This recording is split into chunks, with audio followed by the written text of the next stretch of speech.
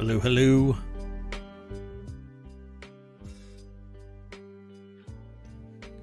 Welcome to another ohmTown Daily News Show. Let's get right into it.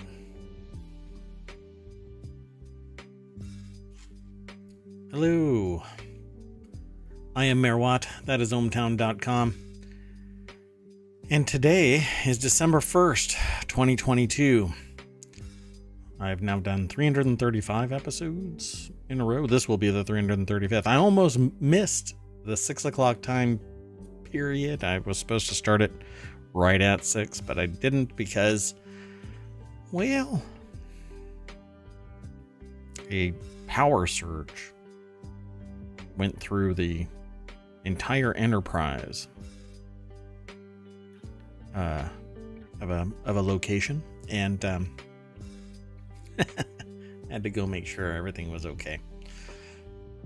Well, it might be, but there's going to be downtime. But not here in ohmTown. ohmTown is it's a nexus of a bunch of power lines making up whatever multiverse you care to think about. And in that nexus is ohmTown. And I am Mayor Watt. You get it? Anyway, I'm being kind of goofy today because at the last minute, right before I was supposed to do the show, I get a phone call. Massive power surge. Beautiful. Let's get into today's show. I've got about 11 articles, about 50% of which were submitted to me. So you can submit them too. You can either send them via ohmTown, or send them via Discord, or send them via Twitter, or send them via !showbot. If you type in that, you will also be able to type in !s and then whatever you want to send me a URL. I'll get that URL. It'll get sent over to ohmtown.showbot.tv. And there you can vote on articles that you think are interesting. I don't have a title yet because I basically had done a lot of my vetting of articles earlier today. And in the last hour and a half or so, I haven't been able to get any other news, but this one is interesting.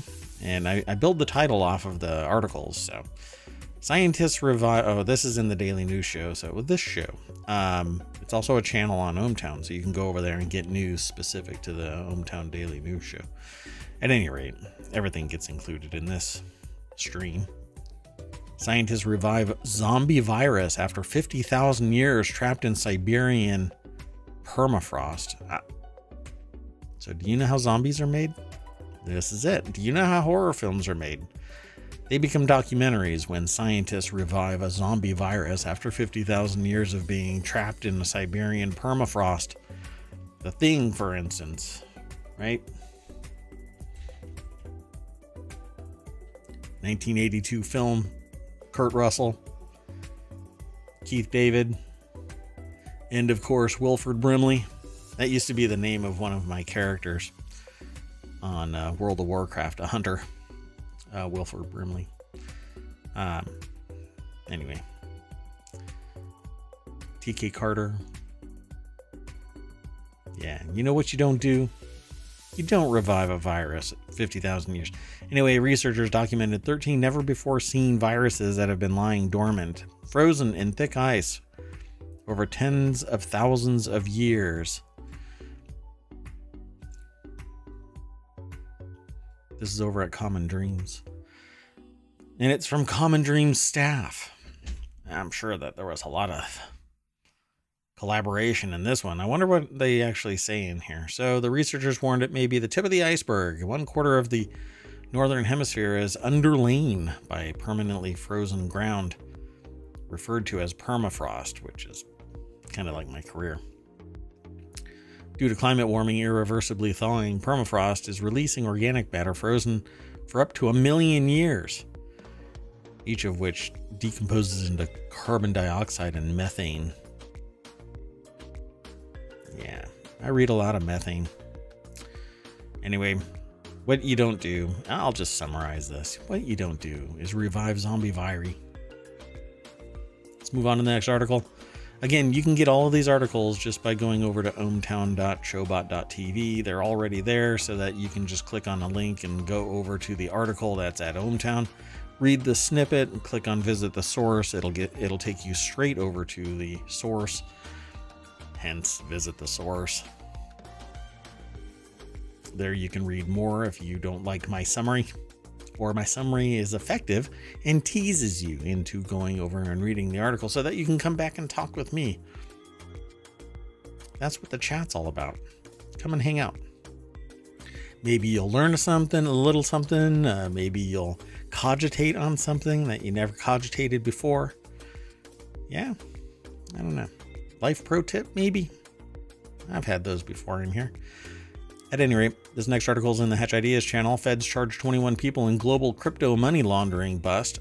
Is this FTX? No. Sorry, that thought just popped out there. The U.S. Attorney's Office for the Eastern District of Texas announced on Wednesday that it has charged 21 people in a crypto money laundering network. What am I doing wrong here? Let's see, Rohan Goswami, or Goswami. I'm not sure how they pronounce their last name. It says the U.S. Attorney's Office for the Eastern District of Texas announced on Wednesday that it has charged 21 people in a massive transnational crypto money laundering network. It's like Blacklist. Law enforcement officials said that an annual flow of over $300 million is laundered, and it's been disrupted, along with the seizure and forfeiture of millions in cash and cryptocurrency. Quote, this case proves that we can track people down and charge them, end quote, says a Secret Service resident agent in charge, Bill Mack, who told CNBC's Eamon Javers. I like how they silhouette this. A member of the U.S. Secret Service speaks on a cell phone as U.S. President-elect Donald Trump attends meetings at the U.S. Capitol in Washington, D.C. on November 10th, 2016. That's how they had to do that? They had to use that person and make a reference to that person from 6 years ago? All right. Not sure why.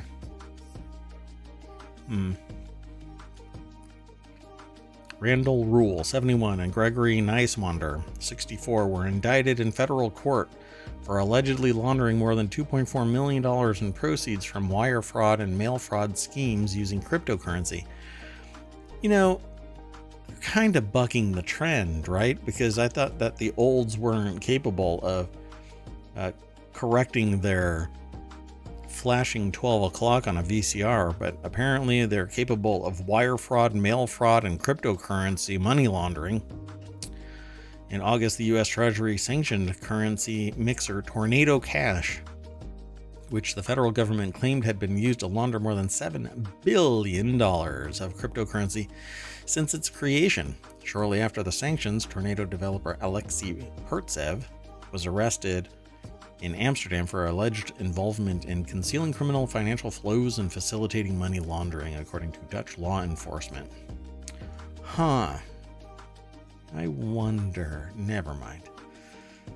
You know, it just seems like a lot of criminal activity. I'll just leave it alone. Let's move on to the next article. This next article is over in the continuity report. You see, the articles that I select, they get aggregated into 6 main categories, and then 50 channels within that. One of them is the continuity report, which is about basically movies, TV, anything entertainment that has to do with visual, anything, the continuity of something.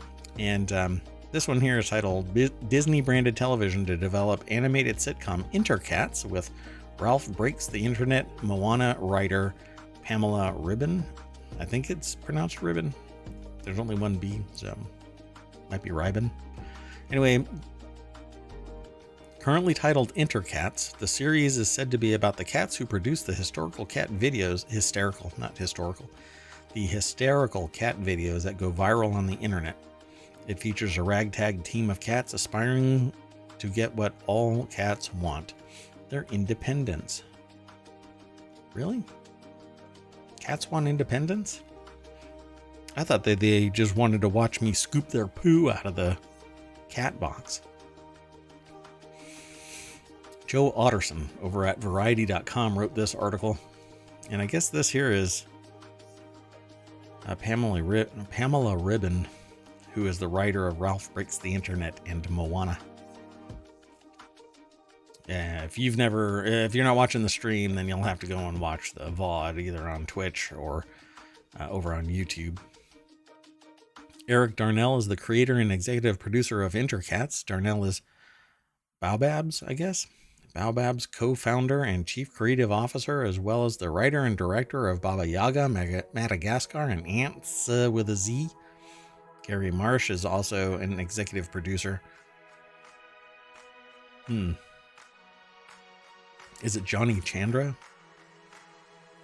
Will direct. Spies in Disguise director is going to direct this as well. Well, that'll be interesting, but it's so memey. I don't know. I don't know if I'll be interested in it because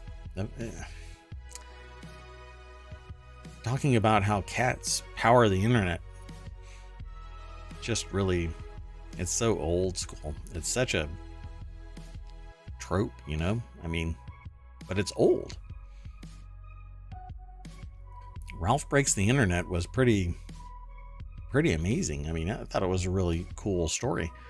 Moana was a really cool story, but it wasn't a trope. I don't know. Let's move on. The next article is over in the Word in Tech. Google Stadia hardware refunds will be issued within 2 weeks. Google will be issuing refunds for Stadia hardware purchased from the Google Store within 2 weeks, according to an email sent to customers on Wednesday. That means the refund should arrive well ahead of cloud gaming services' impending January 18th shutdown. Purchases of the Stadia controller, the Founder Edition, the Premier Edition, and Play and Watch with Google TV packages are all eligible for refunds, according to Google Stadia's shutdown FAQ. At the time of the shutdown announcement, Google committed to refunding hardware and software purchases, and it had begun software refunds earlier this month. I think that's pretty amazing. This is by Jay Peters. This article is by Jay Peters over at The Verge. If you bought Stadia hardware on the Google Store, you'll be getting your money back. I wonder, is that the only way that you could have purchased it? Via the Google Store? Let's see here. See if there's anything else going on. You won't be able to play any games on the service anymore after Stadia shuts down. A few developers, including Bethesda, CD Projekt Red, have spelled out how you can bring your Stadia saves over to other platforms. I wish you all luck. I think software should be able to be purchased in a single spot and then played wherever a service allows you to play. That way you don't really run into anything like this, where you purchase the software, the hardware, everything all on one source. But it's like books, it's movies, it's music. If I purchase it somewhere, I should be able to consume it anywhere a service allows me to consume it. But everybody silos the purchase. But, you know, maybe I'll purchase something on your platform and watch it on somebody else's platform simply because I have a key that says that I purchased it. But, you know, that's not really how business works. So, yeah, I don't know. You know, I'd like to buy something on GOG and be able to play it wherever. You know, even if Stadia is not, just as an example, I'd like to play it on Stadia. But I couldn't necessarily do that. But I can't buy a book on one platform and read it somewhere else or take it with me to some other platform. It's stuck on that platform. Like, you know, Audible is stuck right there. Books and movies and music and all of that stuck right there. I have to buy it somewhere else. Yeah, games included, games on Steam, they're stuck there. I can't play them somewhere else. I can't sell them to somebody else. I can't do anything with it. It's stuck right there. Kind of a bummer. Anyway, the next article, and it's the reason why. Let me make sure that my stream title is correct. It said, so the title for this is actually "Conflict Made Other Companies Rich. Why Not Mine?" and more news. And no, it's not political. Amazon CEO said it will continue to sell anti-Semitic documentary. For now, we, quote, "We have to allow access to those viewpoints even if they are objectionable," end quote. Sure, but why make money? Amazon CEO Andy Jassy, who has been under fire for the e-commerce giants continuing to sell an anti-Semitic book and movie, declined to say whether the company would remove them after the backlash. Jassy, speaking to the New York Times, said, well, however those viewpoints are perceived, even if they're objectionable, you should be able to, sell it. So continues to sell a book that I won't even say it. And denies that millions of Jews died during the Holocaust and asserts that Jews control the media. You know what controls the media? Money. That's it. Not Jews. Not anyone.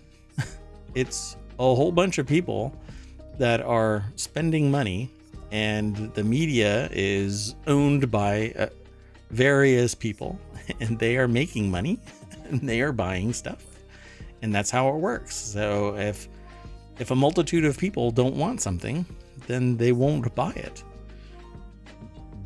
But that's not always true. What people will buy is a train wreck, is a dumpster fire, and they'll watch and they'll soak it all up. And I don't know. I don't want what you do is you talk about this stuff. You don't make money off of it. You don't go out and you can't deny it. This stuff happened. It's so shocking to deny something like this and to make an assertion that, quote unquote, Jews own the media. It's God, it's so disgusting. You have to sit there and look at it and just shake your head and wonder how do you get to this point? I heard one person talking about this kind of thing and said that the reason why they knew that there was a problem because their their Jewish daycare person forced them to share their candy or toy or something like that. Blew me away that you justify blaming a plurality of people for your hate because a caregiver taught you a life lesson about being social. You antisocial twats. Anyway, according to Jassy, we have to allow access to those viewpoints, even if they're objectionable. Hundreds of millions of customers with a lot of different viewpoints. Yes, there's a lot of good on both sides. Yeah, but you can actually point out the bad in the bad sides, right? The Amazon chief said the decision to remove I won't say it, is less straightforward than pulling content that actively promotes violence and then they say something else. I'd like to be more real and say these things, but it irks me to. I can say them out loud. I can talk more free, but there are rules on different websites. So we're kind of stuck by the rules.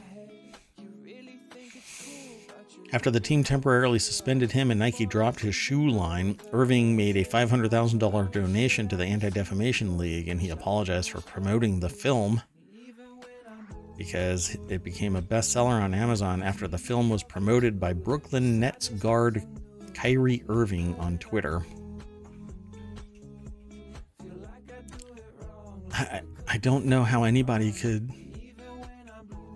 I haven't seen it, okay? So maybe that's the problem. If I were to see it, maybe I could sit there and go, oh, okay. It's a level-headed response to whatever the context is. But I'm sitting here looking at it going, well, wait. It's qualified as being a denying, a documentary or a movie about, or a book about, it's a book and a movie, about denying the Holocaust. And so I can't sit there and go, yeah, you know what? I want to watch that, because denying it is false. You can't deny it. Plenty of evidence. Anyway, Amazon sells other controversial items, including an edition of Adolf Hitler's Mein Kampf for the Kindle, and the page for Mein Kampf indicates that the proceeds from the sales are donated to Jewish charities and organizations. Good. If that's true, then good. You know what's going to stop somebody from buying that is somebody that actually believes in Mein Kampf, right? Because if they go, well, every time I purchase this, it's helping Jewish charities. Well, if you are a bigot, then you won't pay for it. You'll go and steal it off the internet. Anyway, let's move on to the next article. Just justifying it is kind of smarmy. I just don't like that, you know? Anyway, that's like allowing somebody into your house, and because they pay you $25, you allow them to rant about how they hate your black neighbors. But then after an hour, you hit your limit and say, well, if you pay me another $20, I'll let you rant for another hour about how you hate my other neighbors because they're Jewish or whatever else, a bigot is going to be bigoted about. So it just doesn't make any sense. You own the place. If you don't want hate speech, you can shut it down. You have the right to refuse service to anyone, including somebody that's paying you a couple of bucks so that you can sell hate speech. Anyway, the stuff goes away because it gets pushed under a rock, not because we give it all free discussion. You can say it anywhere. No, you can't. Society doesn't like it. There's a niche of society that does, but not everybody. Let's move on. The Word in Tech is the next channel. This was aggregated into from TheVerge.com. SpaceX almost doubles its current Starlink prices in Ukraine. Again, it goes back to the title. Conflict made other companies rich. Why not mine? And more news. The price of Starlink satellite terminal has almost doubled in Ukraine, according to a report from Financial Times, allowing increased demand for the SpaceX satellite devices and targeted Russian attacks on the country's electrical grid that have caused communication networks to fail. So the monthly subscription required to use the service has also climbed from $60 to $75 on December 29th, according to emails sent to Ukrainian Starlink customers. And the Starlink set, the terminal, is set to increase to $700 from $385.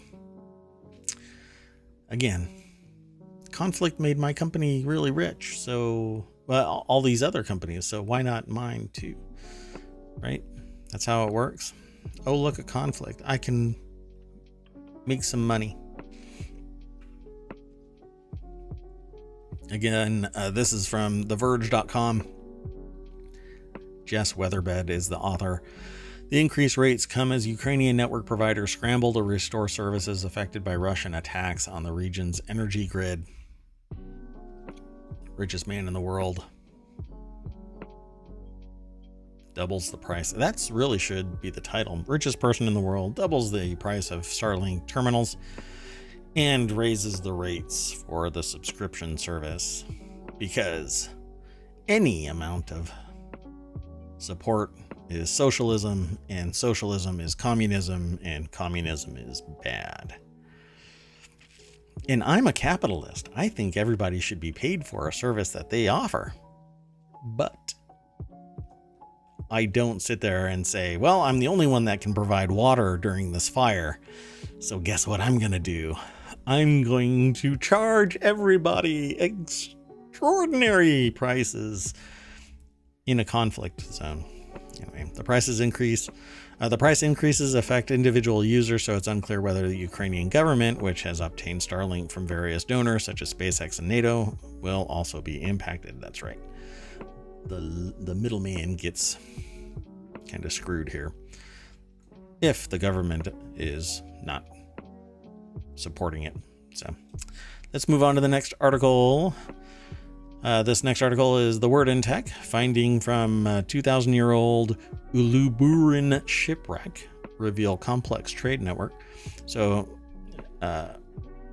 more than 2,000 years before the Titanic sunk in the North Atlantic Ocean, another famous ship wrecked in the Mediterranean Sea off the eastern shores of Uluburun.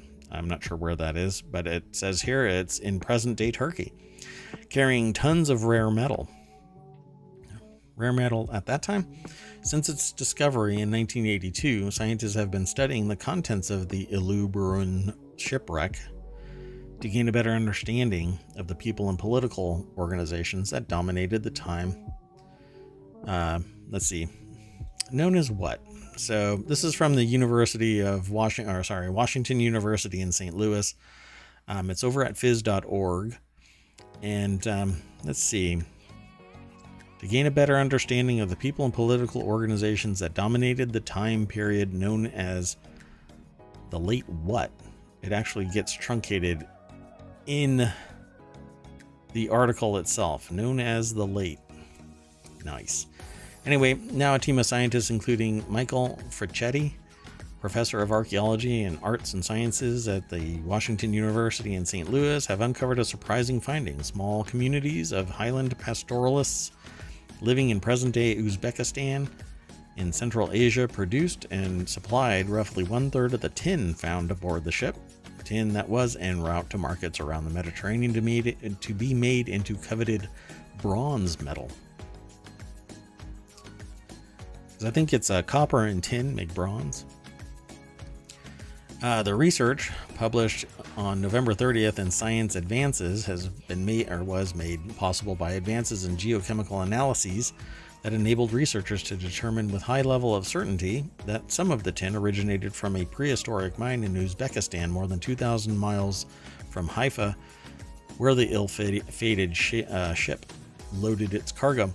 So what's really interesting is doing like gas spectrometer research allows you to locate, you can figure out where something is mined because the chemical makeup of the material acts like a signature. And so you do gas mass spectrometry and gas chromatograph readings of the material, and it is like a fingerprint. And so something that was discovered in the United States, for instance, you can do an analysis of the metal and it can point to mines and stuff over history. As long as we find them, we can tag them, do basically a sampling of the material. And I say we because part of what I do isn't really in this field, but anyway, I'm rambling. At any rate, the mines and stuff are basically mapped out around the world, when they were being used and what they produced, and even the waste products that were left outside of the mine.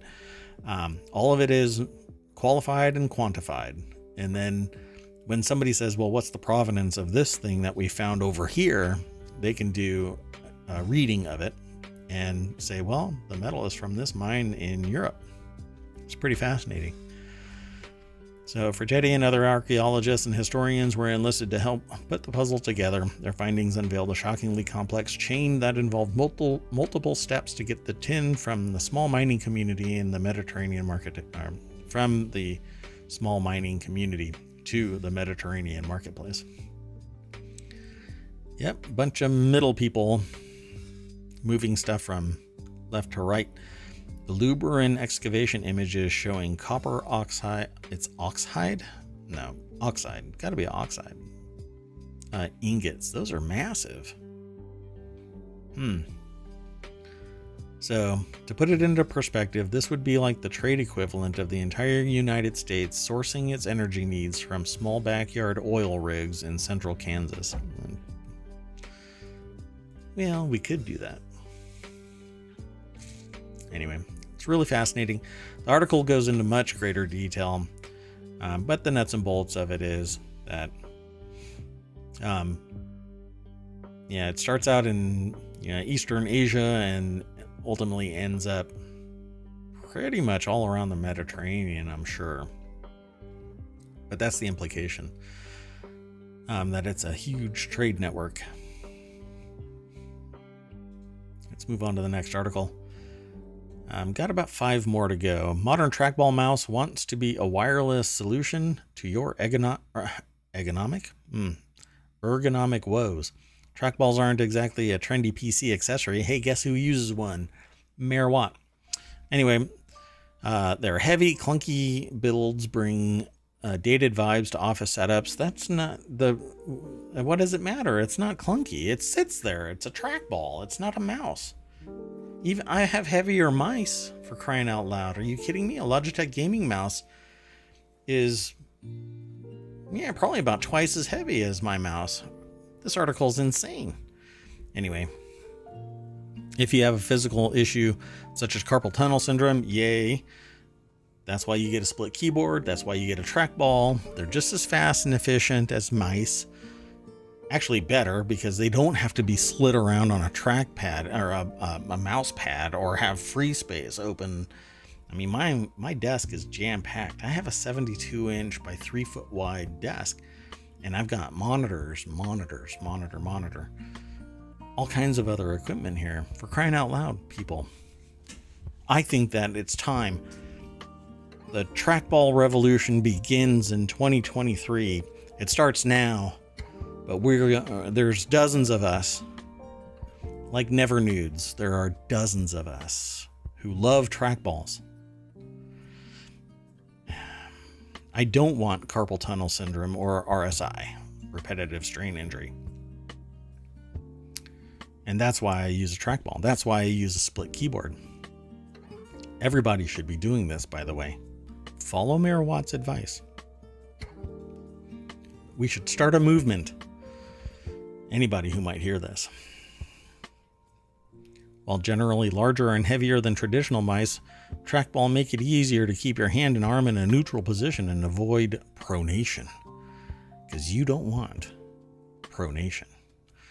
And because you don't push the trackball mice around on top of your desk, they can be more accommodating of tight workspaces. Does this article sound like it's coming directly from me? This is somebody else's article. They must... Sharon Harding over at Ars Technica must be tapping into my single brain cell. Trackball mice are still niche. Or niche. But modern features keep new releases relevant. Yup. Although I don't like the Kensington mice. That's what that is on the desk. At any rate, basically a trackball is a mouse flipped upside down and you roll around the ball. And yeah, that's about it. Except that mice don't have don't have balls anymore. That's a really odd turn of phrase. Might have to clip that out of my stream there. 34 minutes into it. Yeah. Anyway. Yeah, they're amazing. and they're just as fast, and you can program them just like just like any other input device, like mice. Multiple buttons. This one here has like 11 programmable buttons on it, and I can switch between layers. This article, I think, is highlighting the benefits of it, and I think that everybody else should go out and get a trackball. In fact, this particular trackball is the Deft Pro. Just a little word of warning though, I have swapped out its bearings. It has little ball bearings, but they're not, they're little spheres that keep the ball from just laying flat inside its holder. So it's like a smooth rolling ball inside a cup. Anyway, they use some type of artificial ruby ball, and I had to replace it with ceramic bearings so that it was actually smooth, because it would stick. And I'm not sure why it would stick, but I replaced those, and now I have to replace the switches, the micro switches that are on it, because when I click once, sometimes it will click about 15 times. And I think I've complained about this before, so I'll just move on. Anyway, it says here, this Tuesday, Kensington, one of the biggest names in trackball mice, they should just call them trackballs, released a new trackball mouse, the Slim Blade Pro trackball, which I don't like the looks of. It's too flat and wide. I like them vertical, like the Deft Pro. Anyway, but accompanying that 2.17-inch wide piercing red orb that can scroll up and down and twist are modern considerations. For one, the mouse is wireless. Okay, so is the Deft Pro. You can connect it to a PC or Mac, so yeah, big deal.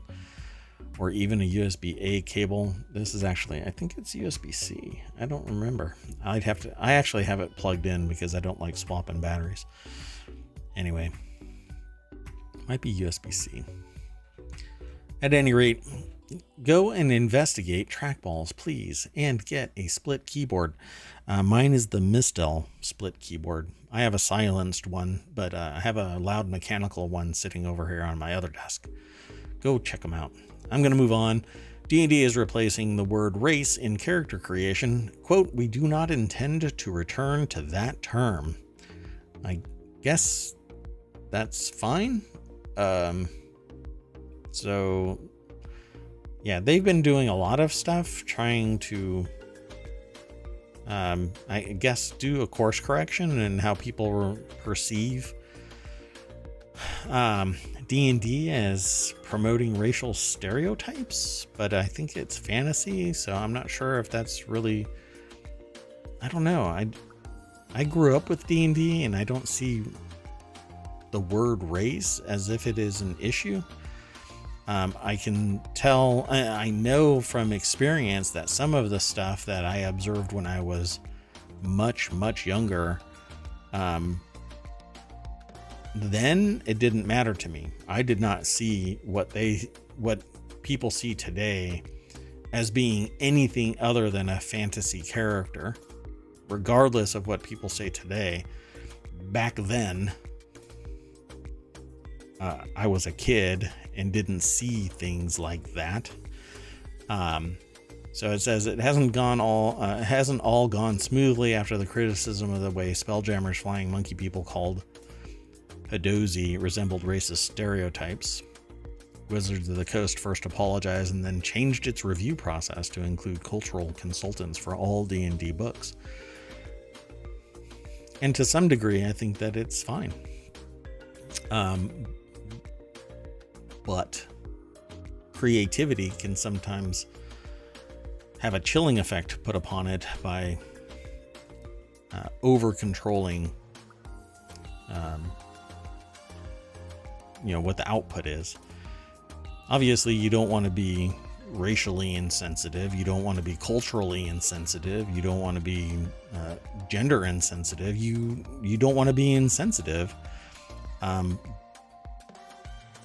fantasy is fantasy, and it isn't necessarily there to exploit racial stereotypes. But I get it when somebody or a whole host of people say this is wrong. Okay, fine, correct it. Make sure that it doesn't happen again, and that's what D&D is doing.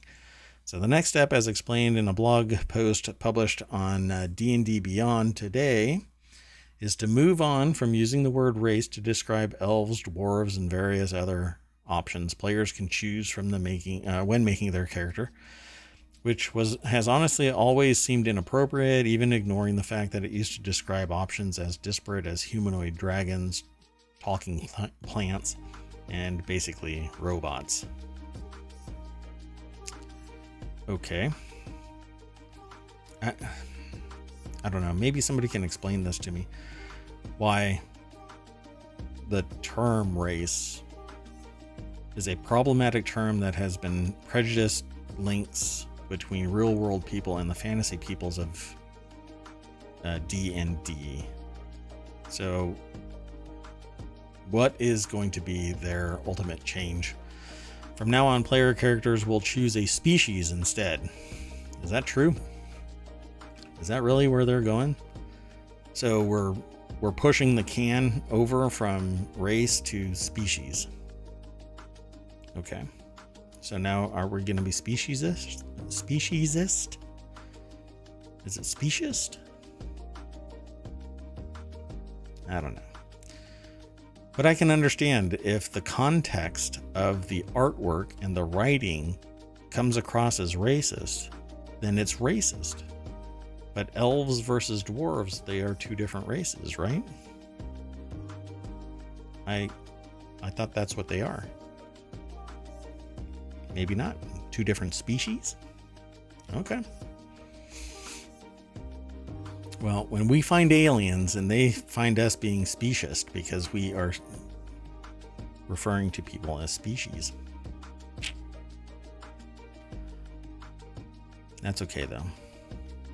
The latest set of playtest rules for 1D&D reflect this, using the word species instead. We have made the decision to move on from using the term race everywhere in 1D&D, and we do not intend to return to that term. Wizards of the Coast says the term species was chosen in close coordination with multiple outside cultural consultants. All right. There you go, folks. This next article is in the Word and Tech. Canoo repurposed its bubbly electric pickup truck for the U.S. Army. I would like to actually order mine. I have a pre-order for it. It's perpetually on hold, I believe. Canoo, which was founded in 2017 by two former employees of Faraday Future, has developed several EV concepts, one of which, by the way, I have a pre-order on, and I would like to see it. Struggling EV startup Canoo, that's not a good start, which is ironic for an EV, get it? Not off to a good start. Anyway, its first electric pickup truck to the U.S. Army for analysis and demonstration. Yeah, it's only got 250 miles, so I guess it can go out to the battlefield and stay there. The company's light tactical vehicle, LTV, is built on the same platform as Canoo's Duplo toy-looking EV prototype truck that was first revealed in 2021. Back in July, the Army announced that it had awarded Canoo a $67,500 contract. Really? That's it? Is there $1 million in there? $67.5 million contract to produce a new light to heavy-duty battery electric vehicle or series hybrid electric wheeled vehicle for government analysis and demonstration. $67,500 to develop one? That's wild. Anyway, the light tactical vehicle was developed as part of a $67,500 military contract to supply a multi-purpose electric vehicle to the Army. You'd think that they would be paying millions of dollars to develop something that's specific. Anyway, Andrew J. Hawkins over at The Verge is the author of this. And that's probably, I'm hoping that it's a $20,000 premium over what the standard for this would be. But this is kind of the truck that I am looking to get. So it's an EV utility vehicle that looks like this on both sides. It basically looks like a pill. But inside it's all electric. And it has little cubbies all over the place. It's kind of sort of like a half-priced Rivian, but I believe it'll have a longer range and it'll have a better ride, and much more room inside because it goes all the way back. But you can get one that's like this, pickup truck style, or you can get one that's completely enclosed, more like a minivan. But I think that this thing is fun. It just looks fun, and I want one. And I wish that Canoo would send me an email and say, hey, yours is ready. The all-wheel drive vehicle's drivetrain can put out 600 horsepower with air springs, a raised suspension, and 32-inch all-terrain tires to build higher ground clearance suitable for extreme or rugged conditions. Sign me up. If that's what it is for $60,000, $65,000, I'm next in line, please. Canoo was founded in late 2017. Its first reveal was 2021, though, I think. Let's see. Kraus and some of the other executives who co-founded Canoo, which was then called Evolocity, oh my god, were sued by Faraday Future for poaching employees and allegedly stealing trade secrets, though the lawsuit was settled in late 2018. Yeah, you can't steal somebody's intellectual capacity, for crying out loud. Anyway, maybe there was more there. I didn't read the article, so I don't know what they are actually referring to. But poaching someone? Yeah, I don't know. Provide a better service and maybe I'll stay as an employee. I don't know how me offering a better package to an employee is poaching. Quit being a big baby about it. The automaker has several EVs in the works, including the MPDV, a multi-purpose delivery van. It's an actually bigger vehicle, and the Canoo pickup truck, which is what I'm looking for. The toyish truck showed just how far Canoo is willing to push the design of the microbus style vehicle for its first debut back in 2019. It's pretty slick. I think it's a fun little vehicle, and I want it. So finally, the last article for today is the Federal Reserve to slow interest rate rises or increases as it tackles 40-year inflation high. The Federal Reserve Chair Jerome Powell indicated the central bank is preparing to slow the pace of interest rate hikes as it tackles a 40-year high in inflation, but Powell warned that there would be more ground to cover and rates would stay higher for an extended period. And that's what I've been saying, that I think it's going to be a decade before this actually reduces again. But we'll see. I guess the pool of cash has to be drained, and it'll get drained from the middle class because the upper class is investing money, and they're going to make their 8 to 12%, be damned the interest rate. In a speech to the Brookings Institution, Powell said that the Fed may increase its key interest rate by smaller increment at its December meeting, only a half point, which is tremendously high actually, after 4 straight 3/4 point hikes. I did not think that there would be a 3/4 point hike. What was it last month? Not last month, but in October, I think it was. Anyway, and now there's going to be another one here in December that could be a half point. I figured that there would be a total of 1 point between the last one and any future one between December and January. But they're going to push this in before the end of the calendar year, let alone the fiscal year for various companies. So if you were thinking that you were going to buy a car and finance it, think again. Very high. If you think that you're going to get student loans, they will be 6% plus. If you think that you're going to get a credit card, you're looking at 30%. You know, people have perfect credit and they're still getting told it's going to be a 30% interest rate. Who's going to do that? You're out of your mind. Anyway,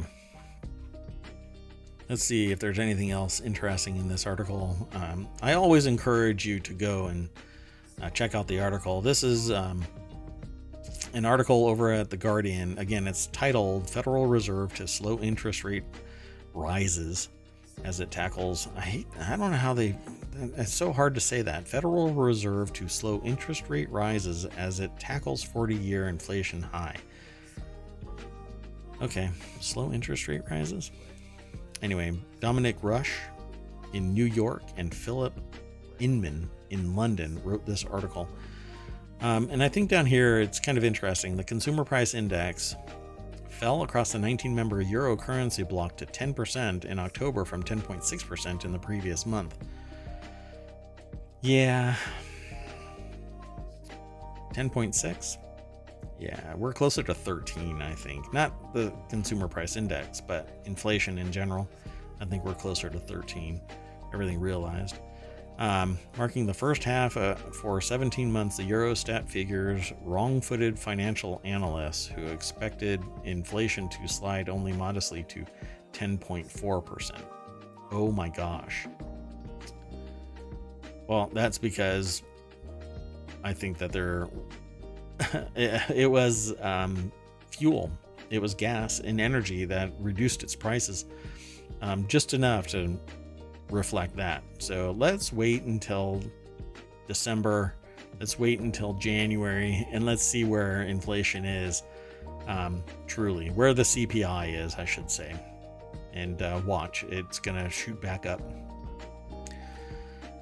Economists are expected to now anticipate a policy shift by the ECB to smaller interest rate rises when members of its governing council meet next month, though they are likely to come under pressure from politicians in Germany, shocked by the arrival of double-digit annual price increases, or rises, they say rises, to bring down inflation more quickly. This is brutal.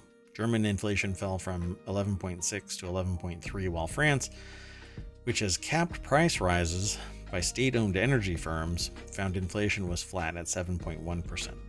I don't even know how that's possible. Capping price rises, yeah, they're going to want to recover their losses because it's costing them more to produce what they are selling. So, but it is state-owned energy. So, manipulation for state's sake is part and parcel. So we'll see what the reality is in the coming quarters. Anyway, finally, we are at the end of the ohmTown Daily News Show for the first day of December. Congratulations. If you are listening to this, you made it all the way through to the end. Go over to ohmtown.com, sign up, become a citizen. Let me know you're there. Post a message. Say hello. There's a Discord, but I don't really do anything on it. I have a Twitter, but I don't do anything on it. And I'm really shy about Twitter now because it's just a dumpster fire. But Twitch, that's my jam. So if you're here in my chat, thanks.